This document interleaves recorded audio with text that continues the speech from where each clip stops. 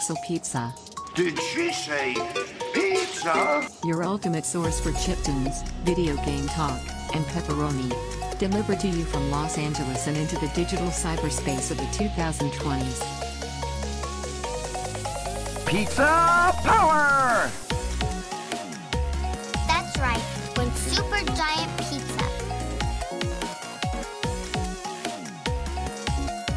I want a large, thick crust with double cheese, ham, pepperoni.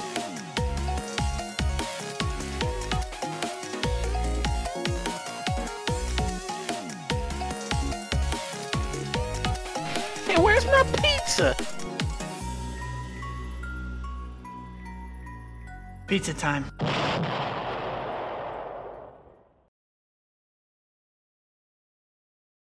Welcome back to Pixel Pizza. We are back after a 1-week hiatus for vacation. This is your DJ host, Jared, and we are back, and I'm very excited to be speaking with this week's guest. You just heard a track from him, and it is off the new album, Level Select, and the track, it was the title track, Level Select, from our guest, accomplished composer, channeling the PS1 Dreamcast era.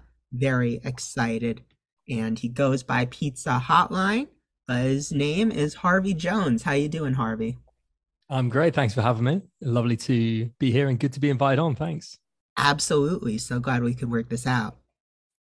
So I like to start off my show, you've listened to the show, you would know this, by asking, when in your life did you know you wanted to do, I guess for you, like game adjacent stuff? That's a good question. You mean game adjacent music? Yeah. Yeah, okay. It's probably around the time I was quite late. So like I was about 26, 27. 28 now. So it was quite recent actually. Oh, wow. But I was very young when I started making music. But yeah, it was very recent that I realized that I wanted to make video game inspired music. But I've been, as I said, I've been making music for a long time. I think I've been making music since I was about 14, 13. Some people are like, oh, I was playing the piano when I was 1, but that wasn't me. I wasn't really into music when I was really young. I didn't really care about it at all. I didn't think I'd enjoy it. And then I think I was about 13 and I bought an album on CD. I bought the Gorillaz' first album. Oh, I think, such a great one with the Jeep on the front. It's amazing, isn't it? And I think a lot of people my age, are you the same age as me? I'm 1 year older, 29. Cool. So you would have been around when it was released. Yeah. So a lot of people our age were probably introduced to, I guess I'll call it semi-electronic music through that album. Or I guess you could call it electronic music. It's semi, let's say. I was about 13 when I bought that from Sainsbury's. It's a boring old supermarket we have in the UK. Mm-hmm. And that's when I realized I liked music in general. Because before then I didn't really care about it, which is funny, isn't it? And then when and I've always been a huge video gamer, but when I was about 21, video games kind of went into the background when I became seriously obsessed with music, and I got really into electronic music, like dance music and parties and DJing and stuff. And video games just took a huge backseat in my life, and I kind of stopped playing them for a bit. And then when I was about 25, 6, 7, that's when I started to get back into video games in a massive way. And that is when I realized I wanted to make video game music, video game sound design, and kind of explore the amazing synergy that sound and video games have with each other. Absolutely. Awesome. Was that like a pandemic inspired thing where you started to get back into games? Yeah. Was it pandemic inspired? Definitely the pandemic helped it. I went to a friend's house and they just bought a Switch. I think it was before the pandemic. Mm-hmm. And it was just in the corner, like buzzing away. And I looked at it and I thought to myself, oh my God, can I swear? No, I shouldn't swear, but I was about to, I used to friggin' love games. And I just saw that thing and I looked at it, and like, as I was looking at it, I had this crazy rush of memories from like just my life of how much I enjoyed games, and I'd completely forgotten about how much I loved them. And I turned to my girlfriend. I was like, "Should we get one of those?" And she was like, "Yeah, all right." And then so we bought a Switch, and it wasn't really the mainstream AAA games on the Switch that kind of got me into games in a very extreme way. It was more the indie games. Oh yeah. Because they're a bit more realistic in terms of like, oh, maybe I could try getting involved with making some of this one day. You know, with AAA games, they seem so intangible. They seem like they're made by a bunch of aliens who are like so skilled they're not even human. You know, so and yeah, I really got into the indie games on the Switch and the sounds in those. But yeah, definitely pandemic led. And my album was made exclusively in the pandemic. And as a result of the pandemic, I would say. Mm-hmm. Yeah. Have you, on the Switch, have you played Anodyne 2? No. Oh, What is that? is exactly a game that you would enjoy. Okay. It's a sequel to an 8-bit game, but it's done in like a PS1 free roaming style, and it's I'm just looking at some screenshots. That looks like a stunner. I've seen this, you know, like, you know, surfing the eShop, surfing through the piles of junk they have on there. Not that I'm saying this is junk. It's hard to filter. It's the popularity of the system is great, but it's just, it can get tough without like word of mouth. Yeah, it can, and this is what I need actually. Anodyne. I'm gonna write this down. I'm gonna check that out. I love the look of it. Yeah, it's great. You know, this game called Anodyne 2, isn't it? This game called Shadow Man. Yeah, that was like the old game. It's the old game. I think that's just recently come to the Switch. Yeah, I got a remaster. So badly, but I love it. It has buckets of character. Oh, and the sounds great. And yeah, I'm going to check this Anodyne game out. Thank you very much. No problem. Yeah. So I think a question that I had specifically for you, getting into that more now, is that what do you think makes that kind of late 90s jungle drum and bass sound still resonate with people now today? It's a good question. That it is very fashionable at the moment, or maybe fashionable isn't the right word. Let me just put my phone on silent. It's buzzing. It's definitely come back around, and I've kind of been plugged in to at least the UK electronic music scene for the last 10 years, quite plugged in. And I've seen, at least from my perspective, the last 5 years has been very house and techno led. Mm-hmm. And it's only the last 2 years where breakbeat era style music has come back into the underground mainstream. At least that's my perspective. Everyone has their own perspective, especially with tailored news feeds these days. But what makes it, one of the things that I think is that because it was in this style of music was in a lot of video games, there's people who are mine and your age at the moment who are just starting to like get to that age where we really want to re-explore our teen years. Oh, yeah. And I think for me, that's the appeal. That's what's brought me into it. And I think maybe a lot of other people are feeling that way, like the 90s liquid jungle type of thing. It was around when I was a kid. I heard it so much, but I just didn't understand what it was. And now I'm revisiting this style of music with new, fresh ears, with a bit more knowledge and hearing things that I didn't really understand before. And that's a pleasurable thing, I guess. And maybe there's other people who are into it. But as for the reason that it's pouring into the electronic music mainstream, I'm not too sure. Yeah, maybe it is kind of nostalgia. Maybe it is. I definitely agree when you go back to stuff that you enjoyed as a kid or just sort of kind of went over your head, and going into it with a more informed perspective, it can be really interesting to dig into. Yeah, that's totally right. And actually what you said reminded me of something I heard on this podcast called Retronauts. I'm not sure if you heard of it. Yeah. Jeremy Parrish. Yeah. Awesome. Yeah, great podcast. And I think he said, he's really funny. He was like, on one episode, he's like, we've been stuck in a weird 80s nostalgia vortex for the last 25 years. Or something like that. I think I mentioned that on another interview I've done, but it's just something that resonates with me. And one of my favorite music makers of all time is called Soichi Terada. He did the soundtrack for Ape Escape. Oh, sure. And he said once that it's always this 20-year loop of what happened 20 years ago is always in fashion. Mm-hmm. And I think we're just getting to that time where we're heading into the 2020s, and the noughties seem just that far enough away to seem rose tinted and interesting, probably more interesting than it was at the time. Right. And like they say, like in the noughties, the 80s was big, and in the 2010s, the 90s was big. I don't know. I don't know a lot about this kind of stuff, but it's an interesting insight regardless. And maybe that's what's happening. Yeah. Yeah, it absolutely is. I hadn't heard that before, but I can totally see it now. And so also in regards to interviews you had done, I heard one where you were talking about sort of the process behind your latest album, Level Select.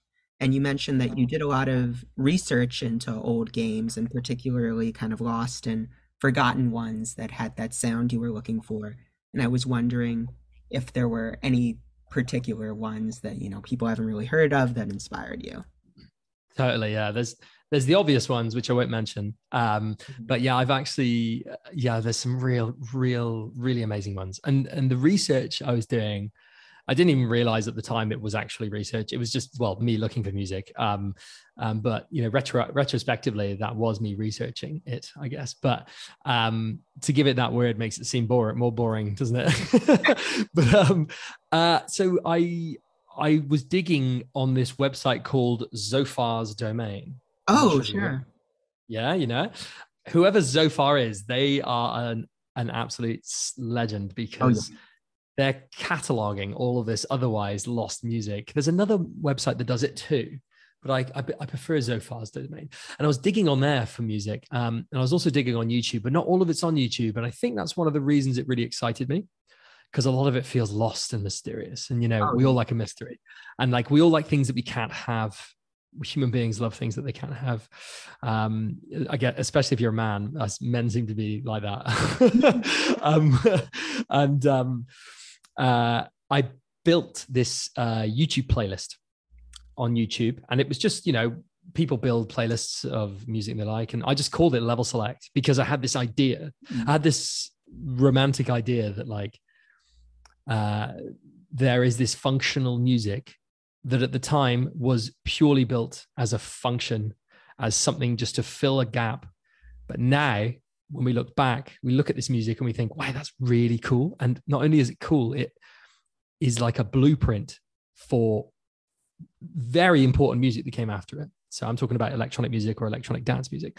And I got that originally from the Bomberman Hero soundtrack. I listened to that and went, God damn it, there's some really important ideas here in this like early jungle, early drum and bass stuff. And same for Ape Escape. Those are the obvious ones.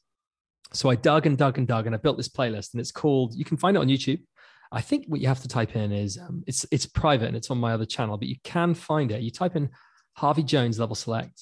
I think you'll find it. I'm just going to look for it now. I'll see if I can get a link to that in the description, listeners.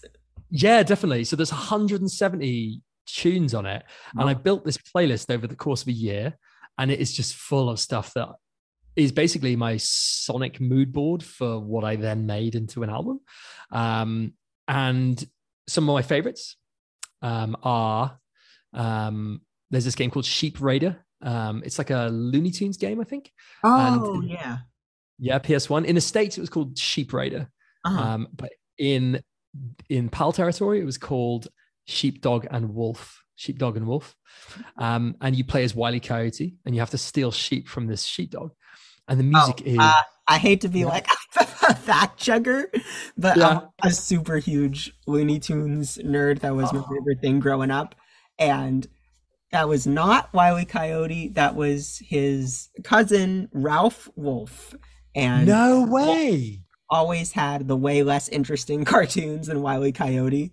And the only difference between them visually is like Ralph has a red nose, Wile E. Coyote has a black nose.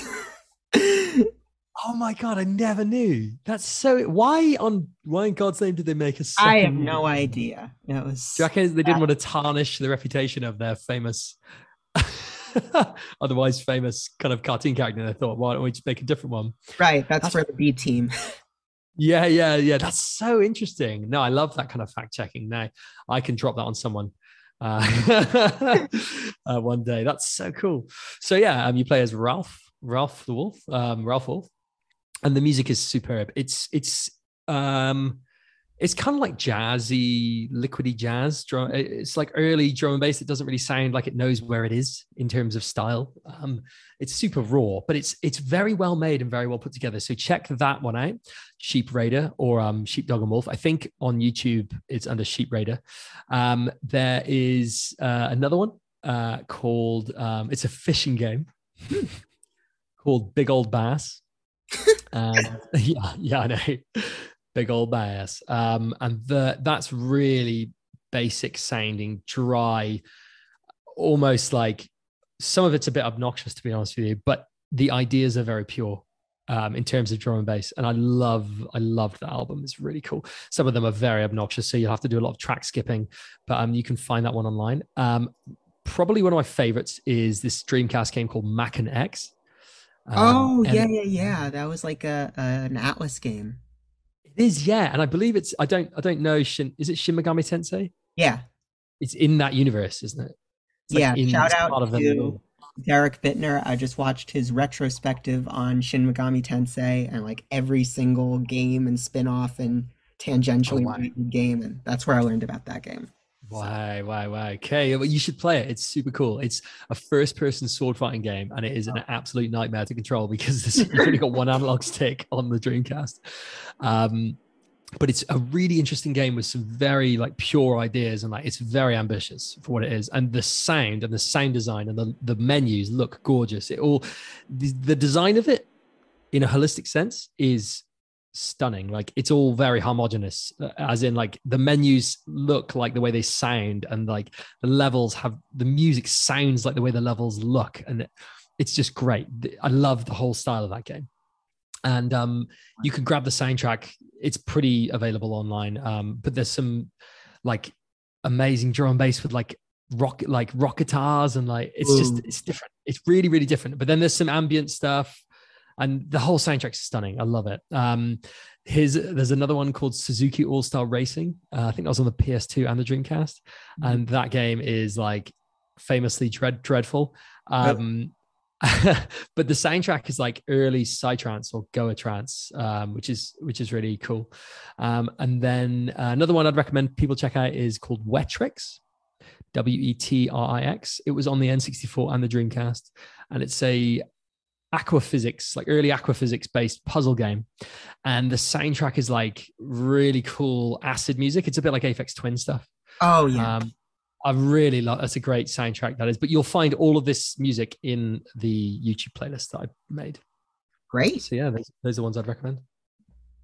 Yeah, and so, in addition to the sound of the album, you've also tried to bring back physically what it used to be like, where you've released Level Select now on PS1 discs, Dreamcast discs, cassette tapes, and I was curious which of those has been the most popular and which were you first like, I need to have it in this format? Yeah, I have to thank Tony from City Man Productions. So that's the label that I released a Level Select on initially. He's a great guy, and he's just such an ambitious chap. Like he is the one who inspired me to say, like, why don't we release it on all these funky formats? He was like, the concept is about video games. Why don't we do some video game style physical media? And from there, we just kind of spitballed, what we should do. And we kind of exhausted everything. So it was the cassettes first, and they went really well. And then it was the PlayStation, the PAL PS1 cases with Tony even like went that extra mile and found the black bottom black bottom discs. I'm not sure if you had those in the States. Did you have those? I'm pretty sure we did. Like in the UK or in Europe, all of the PS1 games, or most of them, had a black bottom CD. And he managed to find a duplicator that would make those. And those were seriously popular, very, very, very popular. And then we did the the Dreamcast ones. We did orange swirl people and blue swirl people. I'm a blue swirl person because I love the, I don't know, I like blue, but in the States you had an orange swirl, right? Right. And so he did 2 different types. Those were pretty popular. And then after that, he did Sega Mega Drive, or as you'd call it, Sega Genesis. Sega Wait, Mega it could Drive. play on that? Sorry? The album could play on a Mega Drive? I wish. I'll have to explain. So it was just a Genesis box Oh. set in where the cartridge is, but it fits so perfectly. It would blow your mind how similar the sizes are of a cassette and a Genesis cartridge. It just fits in there gorgeously. So they're just kind of mock boxes, but with all professional layouts, and they look really great with a manual, with like exclusive artwork in the manual, artwork that was exclusive to that particular release. So yeah, Tony killed it, and he's just an amazing guy, and he continues to do more and more video game themed physical releases on his label, and they're so popular. But I'd probably say the most popular out of all of them was the PS1 discs. I think. Although some people have been putting up the Genesis ones on Discogs for some stupid prices. I hope people aren't paying that, because I hate the thought of someone not being able to have something because it's too much, like especially when it's like fundamentally a piece of plastic. But yeah, I imagine I'm a bit kind of you must feel conflicted, because like on one hand, if people are charging that much for your work, that's pretty flattering, but yeah, on the other hand, it's ridiculous, and price gouging and all that stuff sucks. Yeah, I mean, I bat for both sides with all of this stuff. Like I'm a collector. I collect physical games. I sometimes will spend like 30, 40 quid on an old game, very occasionally, which is a lot for an old game in my opinion. Sure. Because I can't resist that urge. And I'm not like a crazy collector, but I have been known to like chuck some money on a game sometimes, old games really. But then at the same time, I don't want people to not have my music. So, but yeah, it's super flattering as well. And I'm not, so yeah, it's conflicting, as you said. It's so flattering. I've never had this before with my music, but it's just cool. But the thing is just because it's up there for that price doesn't necessarily mean people want to pay it. But yeah, it's very flattering. But I'm going to do more releases in the future. And I don't really want to have this limited edition attitude, really. I want to have the physical formats just available at all times for whoever wants to buy them, because that'll hopefully keep the secondhand prices low, and the products won't be prohibitive. The price won't be prohibitive for people. Oh yeah, that would be great. And yeah, so a follow-up question. You mentioned that this was like your first album to really catch on like this. When did you really start to see the groundswell of interest? For this album, it was so when it came out on City Man Productions, and then that was just on Bandcamp.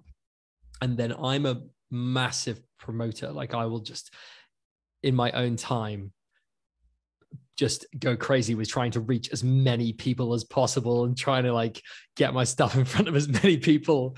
I'm the opposite of shy. I'm just like, listen to this, check it out, blah, blah. And I emailed 4am Breaks. I'm not sure if you checked out the YouTube channel that put I'd like to. So there's a YouTube channel called 4am Breaks, the number 4 and then AM Breaks, and they just specialize specifically in this kind of 90s noughties liquid drum and bass sound specifically, and the whole channel is just that and nothing but that, and it's a great channel. It's wonderfully curated, and the guy who runs it, I think his name's Bob. He lives in the States. He makes music. He makes really good music, and I just emailed him and said, what do you think of this? I actually made a music video, and I just chopped up loads of existing gameplay from games that inspired the album. And it's an hour long, and I just chopped it up with some funky effects. I don't know anything about video editing, really. I just made it over 2 evenings over Christmas, and sent him the video, and he was like, yeah, I like it. I'll put it up. And the album went really, really well on there. That's where I noticed the crazy interest with that video specifically. That's great. Yeah, you reached out, took a risk, and it worked out. Yeah, it was amazing. He was great to put that out, actually. And yeah, it's done so many great things for me having it on that channel, because people trust that channel's curation, I guess. Yeah, I will definitely check them out if it's more stuff like yours. Oh, this honestly, it will blow your mind how much stuff's on there. And it's all stuff that's not very well known. Like he digs and he finds amazing stuff. And a lot of it is video game themed. I'm just looking at it now. There's so many gems on there. I love every video he puts out. I listen to it religiously. I'm a huge fan of the channel. So check it out. Whoever's listening, 4 a.m. breaks on YouTube. Absolutely. I'll remember. I'll make a note to put that in the description too. All right, so I think this is about the time in the episode to go to our musical break. And there's going to be another track from Pizza Hotline, and this one is called Emotion Engine. So enjoy that, listeners, and we will see you soon.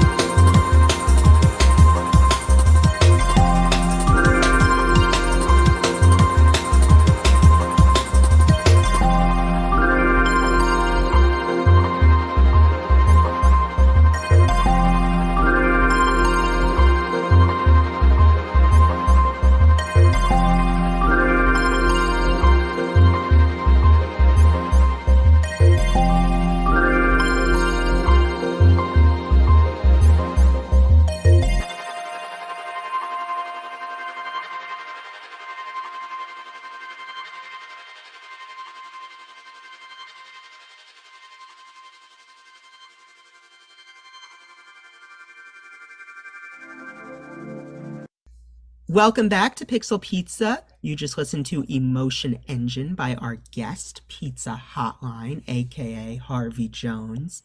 Or should that be the other way around? I don't know.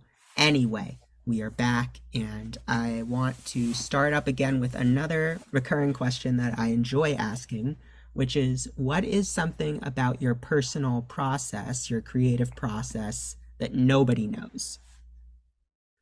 Ah. So if I tell you, everyone will know. Ooh. No, I'm not very secretive with that stuff like that. What is oh uh I hmm I can't think of anything that nobody knows. Oh, all right. Mm, Well, then maybe not something that nobody knows, but something you feel like is unique to you, something kind of idiosyncratic. mm. Well, I mean, it's a really obvious one and it's quite a boring answer, but I use so many sound effects from video games. Mhm. Like I have folders and folders and folders of sound effects from my favorite games that I try and sneak in wherever I can. And it's quite an obvious thing. I mean, people hear it a lot, but it's really nice when I sometimes put one in and I think to myself, that's the sound of a chaff grenade from Metal Gear Solid 1. That's a very specific sound. I'm not sure if you remember that sound. Vaguely, Metal Gear is like my favorite series. I can't remember. I can remember many sound effects. I can remember like the item pickup sound effects and Oh, yeah. the alerts, and I don't know. I would have to hear that one again specifically. Yeah. And when you hear it, you'll know. It sounds a bit like a flock of digital flies. It's very good. It's like dancing pixels. It sounds like it's amazing. Anyway, so like I'll put something like that in, and then like on a YouTube comment, someone will be like, they'll put a timestamp, right? 0:29. Chaff grenade from Metal Gear Solid 1. And I just that is the most amazing thing when people are able to know the reference with something that is otherwise like quite niche. Yeah. And that just is really the kind of thing that gets me up in the morning. Like when I hear that. And I think I got that from Burial. There's a UK artist called Burial. I don't know if you know him. He puts a lot of Metal Gear Solid, specifically Metal Gear Solid sounds in his music. You'll hear just like the sound of like bullet shells falling, just very gently in the background, and Oh, your ears will prick up, and you'll be like, "Oh, I know where that's from." right. But it's definitely not unique to me. But it's something that I think is, kind of interesting, I guess. Yeah, that's super interesting. Uh, I mean, even sort of going back to that era, Hideki Naganuma used so many different samples and Jet Set Radio and stuff, and people are still pointing out like where they came from and Oh wow, yeah. And you're a big fan of Jet Set Radio oh yeah, for sure, because classic. you are DJ. Are you DJ Jet Set? Is that That's what you? right. That's right, Oh, DJ Jet Set. That's what they love call me sometimes, or I'm trying to get them to call me. And is that when you do radio shows? Yeah, a bit. Super cool. I love it. It's a great name. It's a great name. It's a good game. Good Dreamcast game. Yeah, because now my last name is starts with ETT, so JETT is where I got it. Perfect. Yeah. Okay. Anyway, yeah, so uh I know your work was also recently featured in print in the Sega Powered magazine. How did that come about? Oh yeah, that was amazing. Um, so sorry, I just burped. You might have to edit that Okay. out. I didn't hear it. It didn't Oh, come good, good. I shouldn't have said anything. Um, uh, so Sega Powered say I think it's Sega Power or Sega Powered. I I could can't. not figure that out. Yeah, it's Sega. It's Powered. Oh, with an ED. Okay. I think so. Yeah, it's a UK Sega themed magazine, and they are in print. They just put out their latest issue. It's a Virtua Fighter themed issue, and yeah, they it does what it says on the tin that everything's Sega. So they cover all Sega consoles. It's like a retro gaming mag, really, but they do some modern stuff too, and they also cover modern developers making games for old systems, which is really something I'm very interested in, because I'm a big Dreamcast player and whatever. So how did that come about? I emailed them. I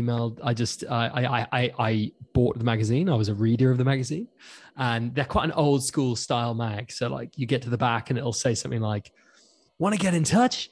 It doesn't have a postal address like it would have in the 90s, but like it has an email. And I just emailed this guy called Dean and said, I wanted to make it relevant to Sega because my album has like a massive PlayStation controller on the cover. So I felt like it might be irrelevant in that respect. So I was like, we're doing Sega Mega Drive cases. We're doing Dreamcast cases. Do you want to cover it in the magazine? And he replied the same day and was just like, yeah, I'd love to cover that. That sounds great. So I sent them all the photos of the product photos, and they featured me, and it was just amazing. And I got a copy, and it blew my mind. You can see it on my Twitter. I think the pinned post or the pinned tweet on my Twitter is like a video of me opening the mag, showing kind of where it is. It's amazing. Super privileged for that to have happened. But again, it's just me being an addictive emailer. Like I just email everyone. Like when the album came out, I have another alias where I make techno music, and I've been doing that for a long time. And I have some contacts because of that. And I woke up one morning when Level Select came out, and I spent a whole Sunday. I mean, a whole Sunday, like from like 10 in the morning till like a working day's worth of work, emailing people and just saying, do you want to check this out? Like I emailed like all these review sites and like, like Pitchfork, like stuff like that, but not as big. And nobody got back to me, which is what that's like. That's reaching out to people for the show. Yeah, totally. I'm sure you get a lot of that. And that's just what real life is like. Yeah. Because people are busy. People might not be interested in what you have to say, blah, blah, blah. And, I managed to get, my stuff in front of a few people, but, for every 20 emails you send, you get one back, as I'm sure you know, if that. Right. So like, I just kind of like people to know how like the realism behind promoting your own stuff. It's tough. Yeah, but when it happens, it's so juicy. Oh yeah. When it pulls off, it's amazing. I've like gotten out of my chair and cheered when I find some kind of response. Yeah, I was actually super delighted for you when you emailed me, because I'm the one usually emailing people, so it was really nice. No, I usually, what I do is for artists is I go on Bandcamp, and there are like certain keywords I'll use, like chiptune or video game music, and just find as many cool people as I can. And there's luckily a lot on there. And I've never, that's an obvious thing to do, but I've always found the Bandcamp search algorithm quite weird. I don't know. It never finds what I want, but maybe I should search more things like that. I don't know. But yeah, I have interest. How did you find me? It was that format.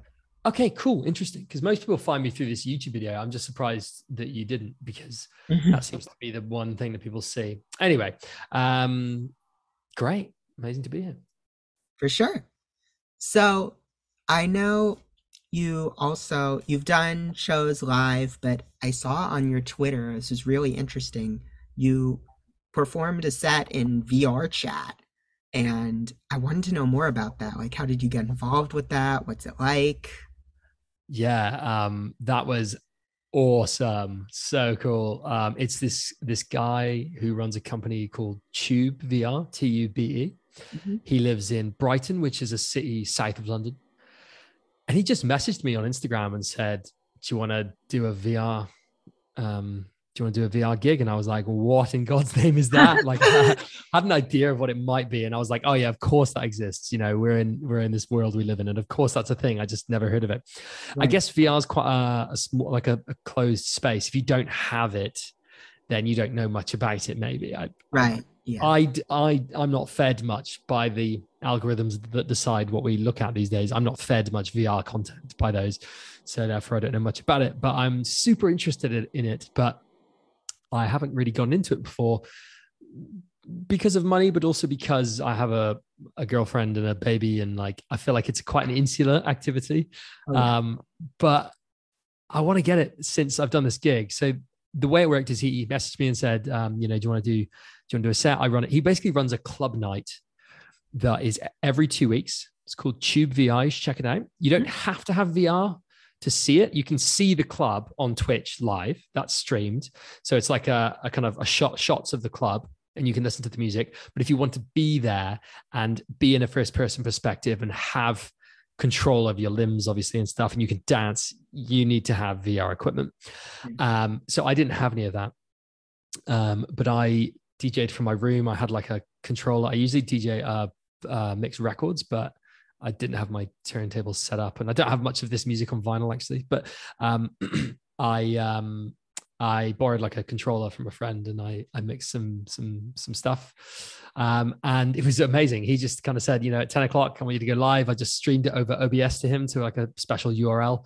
And I could see the club like dancing to my music, all these avatars of like people and stuff like that. I think they have a max cap of 80 people per club, because any more than that, and it would just crash it, because there's far too much rendering that needs to happen, and I guess it's a super precarious thing because everyone's together in this game, and like if there's any more than 80 people, and apparently VR chat, is it a software VR chat?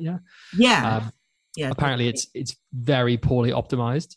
I guess maybe there's not like the mega bucks in VR yet, maybe from a consumer level, because VR chat's like a free service as I understand it. But in 5 or 10 years, money will just pour into it. The more convenient VR gets and the cheaper it gets, the more money will get put in. And, you know, I'm sure in 10 years, there'll be like the most unbelievable VR club nights that we've ever seen. Definitely. It will be so cool. But it was a great experience. It really blew my mind. It was relatively chilled out because I was just in my bedroom on my own with the lights off, with music playing. But I did feel like I was there, and it was really, really cool. I would definitely do it again. And I'd recommend anyone to go to one or just to watch one.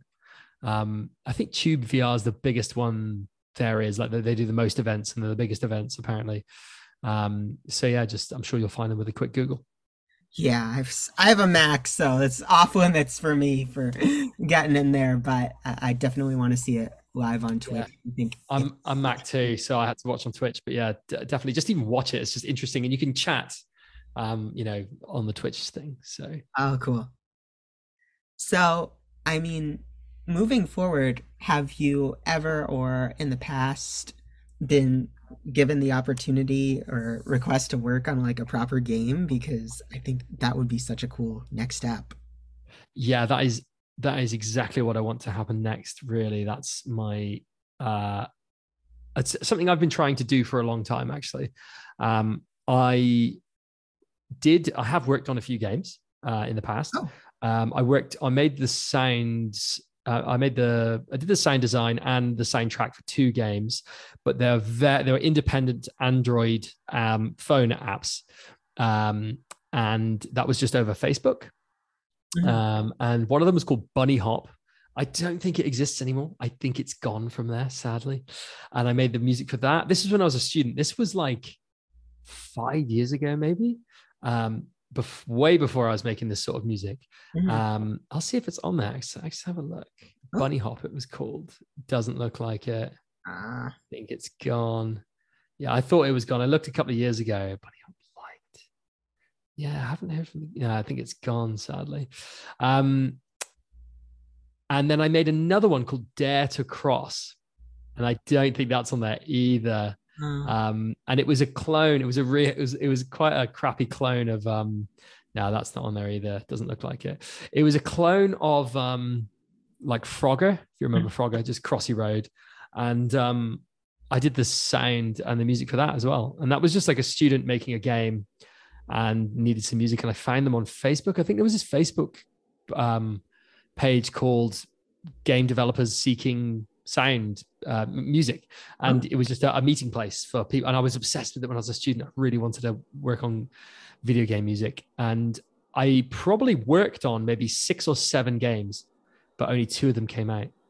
And then that was when I realized for indie developers there's like a high The success rate is low, which I can completely empathize with because making a game is not a straightforward thing. But yeah, so it's Dare to Cross and Bunny Hop. But I'd love to work on like the soundtrack for like a futuristic racer or like Wipeout or something. Yeah, That would be amazing. Yeah, or any kind of like modern low poly game would be interesting. Mm-hmm. I've put a few feelers out. I've emailed a few people, but with no success yet. But I'm fingers crossed that I kind of get some interest, or I get an email one day, and I would jump at that opportunity. I really, really would. Oh yeah. Have you heard of one of my previous guests, Marcus Ciactro? No. Oh yeah, he does a lot of low poly N64 type of stuff. I don't know if he's looking for a composer. He's worked with a few, but I would try to hook you guys up because I feel like it'd be a perfect match. That would be amazing. How do I I'll make a note of the name. How do I spell his name? His name is Marcus Horn, and his game developer name is Ciactro, Siactro. Fantastic. And I can just find him on Twitter or something. Yeah. Amazing. I will look him up. That's cool. Yeah. Anything like that would just blow my mind, to work on something like that. And to do this, like I love doing sound design as well, because I've worked as a sound designer for a while. Oh yeah. Making like sound libraries. And I've done freelance work for like, adverts, sound design and like I've done linear media. Quite a lot of linear media, but just not much non-linear media. Mm-hmm. Yeah, I'm sure it's different, but I'm sure having done it in some form would be helpful in getting a leg up. Mm-hmm. So yeah, I mean, aside from that, where do you sort of see your music going from here? I'm working on my second album right now. Great. I'm working at the same time. I'm working on a lot of collabs with people who've got in touch, which is exciting. I've had to limit who I'm working with because I can't take on too much at the moment because it's just life, but and my job and stuff. But I want to develop. I had another alias, and that other alias I've worked on for like 5 years, maybe longer, and it's been going great. The alias is El Choop. If anyone's interested, it's EL space CHOOP, and I make like deep techno, kind of dark, kind of interesting sound designy techno. Just check me into SoundCloud, you'll find some stuff. But I'm focusing more on Pizza Hotline now. I like that kind of music still, but I'm putting all my energy into Pizza Hotline, and I'm just going to try and do as much as I can and try to make as much music as I can, because at the moment I'm really feeling very passionate about this kind of music. So I want to make hay while the sun shines, because like, I don't know about you, but I can't really control what I'm passionate about. It just kind of happens. When you have that spark, you just got to use it for all it's worth, because you never know when it'll come again. Yeah, exactly. And like in 2 years, I might not be interested in this music. That's unlikely, but that has happened. I'm quite a pick it up, get as much as I can out of it and throw it away kind of person. Like I'm on to the next thing, but right. I feel like with this style of music, it's going to be a long sustained thing. And next, the most recent thing that's happening next would be I'm launching merchandise. So I'm doing Level Select t-shirts and another line of Level Select cassettes. They're going to come out this Friday, actually. I'm sure if you're listening to this podcast, then they've already come out. Yeah, this podcast will probably going up like the following week after we've done this recording. So they'll cool. So maybe you've picked up a tape, maybe you've seen them. I'm just going to do an open pre-order to see how many orders come in. But I feel like it might go well, hopefully. And I can get some cool tapes out there. But yeah, I think moving on to the next album, I have loads of ideas for it. The first album was very PS1 centric. I'm tempted to make the second album very PS2 centric, but I'm not even sure if I want to have the second album as a heavy concept album. Maybe I'll just make some music and see what it sounds like and just have a general album. I don't really know yet. I don't tend to kind of plan this stuff. I just make it, and then when it's all made, I step back and look at it, and then I kind of have an idea of what it should be, if you know what I mean. That's what happened with Level Select. I didn't really have a serious concept planned, but it just ended up that way. I was just making music that I thought sounded cool, and I wanted to make it to feel like I was inserted in the narrative that I was trying to explore, I guess.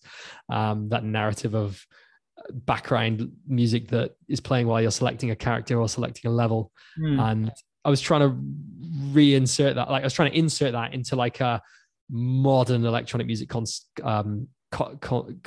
or context. That's what I wanted to do with it and give it like a new life as per se. That's kind of what I was doing, but I didn't really know I was doing that at the time. I was just making music. You managed. Thanks. I'm excited for the future, really.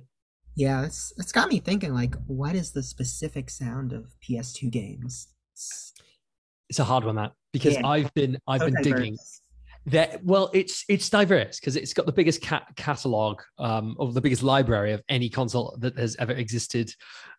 It's got like over 4,000 different games. I think what is the anchoring sonic palette for it would probably be the BIOS sounds. So the sounds that are within the console. And like the main menus. Yes, that's iconic. So iconic and so stylish and so distinct. I think for me, that is the sound of the PS2 rather than its library. And I think that, like, I don't know what I was trying to say there, but what I wanted to say was, have you ever sat and listened to the ambience? I mean, you have probably loads of times when you were younger. Oh yeah, but the ambience, when I was younger, not these days. I'd have to go back. You can go on YouTube and just type in PS2 ambience, and there's like a 2-hour long video. And I used to put it on and go to sleep to it, and it's so amazing. And it's really nice. It's really cool. So I think I want to incorporate stuff like that into it, and I don't know, just there's so many ideas. I just don't even know. I'm just gonna make some music and see what happens. But as for the sound of the PS2, it'd probably be that, wouldn't it? And if do you make music? No, I've always wished I could. I played guitar when I was a teenager, but it didn't really stick with me. So, well, you never know. I wouldn't like cast it off, because using software can be amazingly intuitive, and like there's people I know who would never even dare pick up an instrument that can make amazing music with software. And by no means is that like, we're past that in humanity, I think, where well, there's a lot of people who think this, but like, if you don't play a real instrument, then you're not a real musician. That's the most archaic and strange way to look at it. I think that's just people hanging on to like odd 100-year-old traditions. But you don't, no one should ever feel that way. But you should definitely just pull up some software, even if it's very simple software, you could just begin making stuff with. If you fancy it, really. I'd love to try. Yeah, you've definitely got me thinking now about getting that. Or go on a course. On like a short course, like an evening course where you do 1 day a week learning how to make stuff with Logic or Ableton or something. If you like video games, you'll be really good at using a DAW. You really will. Okay. Yeah, I'll try it for sure. So I guess starting to wrap up now, you probably also know this question, which is a very important question, given that we are both pizza heads, and that is, where is your favorite pizza place? My favorite pizza place, it changes, at the moment, there is this place in London. It's not going to be anywhere that maybe you know, because it's like, I think this place. Oh no, that's what I'm more interested in. Don't okay, cool. Yeah, I don't want to be a pizza slut or anything. But in all honesty, I haven't eaten Pizza Hut in like 15 years. I don't know what it tastes like. I can't remember. But there is a place in London, and for pizza, it's like, it's not all about the best pizza. It's like a pizza that's good, but it isn't too expensive and isn't too this, that, or the other. It's because you can get a flawless pizza for like twice the amount of any other pizza. But for me, it's all about a well-priced pizza, Sure. But maybe won't be quite as good, but decent. There's this place called Il Basilio. It's ILBACILIO, I think. Mhm. I just found it on delivery. It's like £8 for a margarita, and Ooh. it's like a wood-fired margarita, and it's so good. That's really nice. But if you visit London, there is a chain here, but it's like a kind of trendy chain, a Mhm. chain with like higher standards than a normal fast food place, and it's called Franco Manca. Do they have it in the States? No, never heard of it. I think it's Franco Manca or Oh. Franca Manca, Franca Manca. Um, and their pizza's really good. It's all sourdough pizza, Mm. and that's like trendy hipster pizza, which Yeah. is undeniably delicious. But their pizzas are kind of getting on for the like, 12, 13 kind of pound area, which is no problem with if it's good. But then at the same time, we were all in that kind of scenario where we want a real greasy, cheap ass kind of like Oh yeah. just big, cheap, deliciously Good stuff. budget. Yeah. And there's this place called Emparo Pizza. And I live in Finsbury Park in London, in North London. And there's this place called Emparo Pizza, and it's like a 17 or 18-inch pizza for like £10. It's giant, and it's a dirty old thing, I gotta say. But I've been seen to enjoy one of those. But maybe it might interest you as to where I got the name Pizza Hotline. Oh yeah. It's actually a pizza place in South London. My No girlfriend used to kidding. live. Yeah. But I didn't mention it when you asked me for my favorite pizza. I didn't mention it, and it's because the pizza is terrible. Oh no. So bad. It's so bad. But they've got the coolest signage. It's like Oh yeah. basically like 3 or 4 years ago, my girlfriend. It's in a place called Herne Hill in South London, Mm. and my girlfriend lived there and by Pizza Hotline, and I came around the corner and I saw it in the dark, and it has a neon sign, a red neon sign that says Pizza Hotline, and there's a telephone, like those old kind of 1950s, like are they called like a phone with Rotor. a ring on it? Yeah, rotary phone, and it has that. And it's just the most amazing signage, That's and cool. I was obsessed with this place. But I wasn't obsessed with the pizza. I was obsessed with like the way it looked, and, I used to buy the pizza when I was out drinking or when I was drunk, only when I was drunk, and it would Mhm. just turn into this like inside joke in my house where like I'd buy it, eat it, completely regret it, and feel sick the next morning, and like I would just continuously do it, and I had to stop. But anyway, I'm gonna go check it out one day and just try one of the pizzas, but I'm pretty confident they're still gonna be awful. I hope they've improved, but Yeah, Pizza Hotline. If you want to see a picture of it, there's a picture of it on my Instagram, oh, of the original Pizza Hotline place. But it's quite a common name for a pizza place. I've been googling it and like because I was a bit worried that like I'm taking that name and it belongs to other businesses, but there's like so many of them. oh yeah. I It's had got to like specifically when I was Googling stuff to think of interview questions, I had to specifically put in Pizza Hotline level select or Pizza Hotline musician in order to get your stuff. Yeah, I know, and I'm going through this problem at the moment because I want to have a website or just like a landing page, and like every variation of Pizza Hotline you can imagine has already been gobbled up. So like I'm just trying to be a bit creative with the URL. Yeah, to come up with a new one that's not too complicated. Yeah. It's a lot to think about. Anyway, what's your favorite pizza? Oh, I mean, back in New York, I've probably mentioned it before where I'm from. There's this great place. I think there are like three of them. It started in Connecticut, but it expanded into New York, and it's called Frank Pepe's. And they have this great thin slice. It's kind of cut into a square, and Wow, it's they have these pies that are tomato pies, which is just tomato sauce and like garlic, and that's really good. But they I'm also looking at a picture of one right now. Carry on. yeah, it's amazing. I miss it so much being out here in California now. Hopefully, Wow. when I go back for the holidays, I can have some. We'll see. Oh, I'm gonna That's check my out when I go to New York next. I'm gonna go. oh yeah, It looks really authentic. it is. This is what the place I was talking about, that Il Basilio, is just so authentic. And their pizzas, they don't put loads of crap all over them. It's just very few ingredients. Right.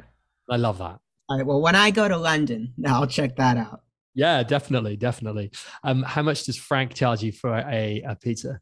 I don't remember. It's kind of moderate. I would say it's, on the slightly higher than average, but Mhm. not ridiculously expensive. Cool, cool. Yeah, I like New York. It's cool. I've been a couple of times, but I've never really sampled the pizza. I know it's probably a Oh, you crime. gotta. I know, I know. I can't wait to go back. Hopefully I'll go soon. But I love America. I absolutely love it. I've been quite a few times. I Mhm. love the people and I love the food, and I just love how the culture's so varied and different, and it's just so big. I love it. That's definitely one of the things that I like about my country, even though I'm sure we all have our criticisms with the countries that we live in. But I Yeah, think, sure. the diversity, the feeling of like a melting pot in the United States, and that feeling of like, everybody's all working towards the same thing, even though we come from different backgrounds. I like that. Yeah, that's lovely. And like I got that vibe in New York big time Oh, when I was there. especially New York. Yeah, that's where you see Yeah, it the most, I would say. I love it, love it, love it. Cool. Cool. So, yeah, thank you so much for joining me, Harvey. This has been an absolute blast. Uh, and yeah, if you want to plug your stuff one more time, so people Yeah, can remember. yes, thanks for having me. Sure. Lovely to chat with you and learn more about you and Yeah, um, likewise. what you're doing. And I'm looking forward to listening to more of your episodes. I checked out a few this week and they were great. Um, so if you want to look me up, the best way is probably I mean, I'm on Instagram and Twitter. I don't have Facebook because it's a messy hellhole of a thing Oh, that I don't yeah. want anything to do with anymore. So yeah, Instagram or Twitter, just type in Pizza Hotline. You should find me.